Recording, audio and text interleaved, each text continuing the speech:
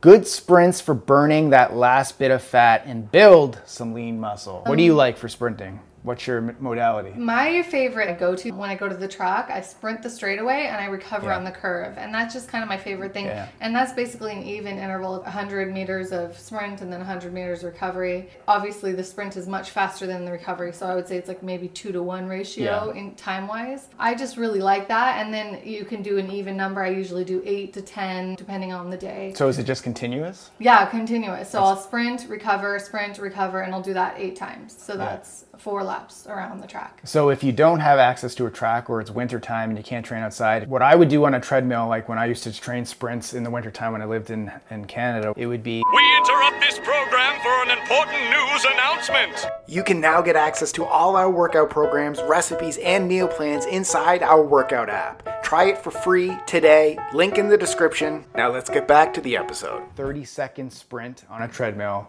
and then 60-second minimum recovery. And when I say recovery, I mean you go from, like, I was on max sprint, so 12 miles per hour on an incline. As fast as the treadmill can go. And then you turn, basically. Yeah. And then you turn it down to about a 3 to a 4, so you're just walking. Wouldn't you like lift and jump off? I would as well until and then reduce the until speed. it slowed down. Yeah. And then you just do that for 60 seconds. But a lot of people, you need more recovery than that. Like, so basically, if you're in sprinting, what I would recommend is you get a heart rate monitor. Do it based on heart rate zone. So if you don't know what the heart rate zone is, where your max and your min and where you should be, we'll put a link down. I got articles and blog posts and videos on that as well, so we'll include that down below. My favorite sprinting style is at the track. It's a little bit different than you. I like going all out for that 100 meter dash, and then I'll wait until my heart rate goes down. So that 100-meter dash is like 11 seconds it takes me. Mm-hmm. So basically I'll probably go again in 30 seconds. So I'll walk back to the starting line. So it's like almost 3 times as much rest as it's 3 times as much rest as work. Yeah.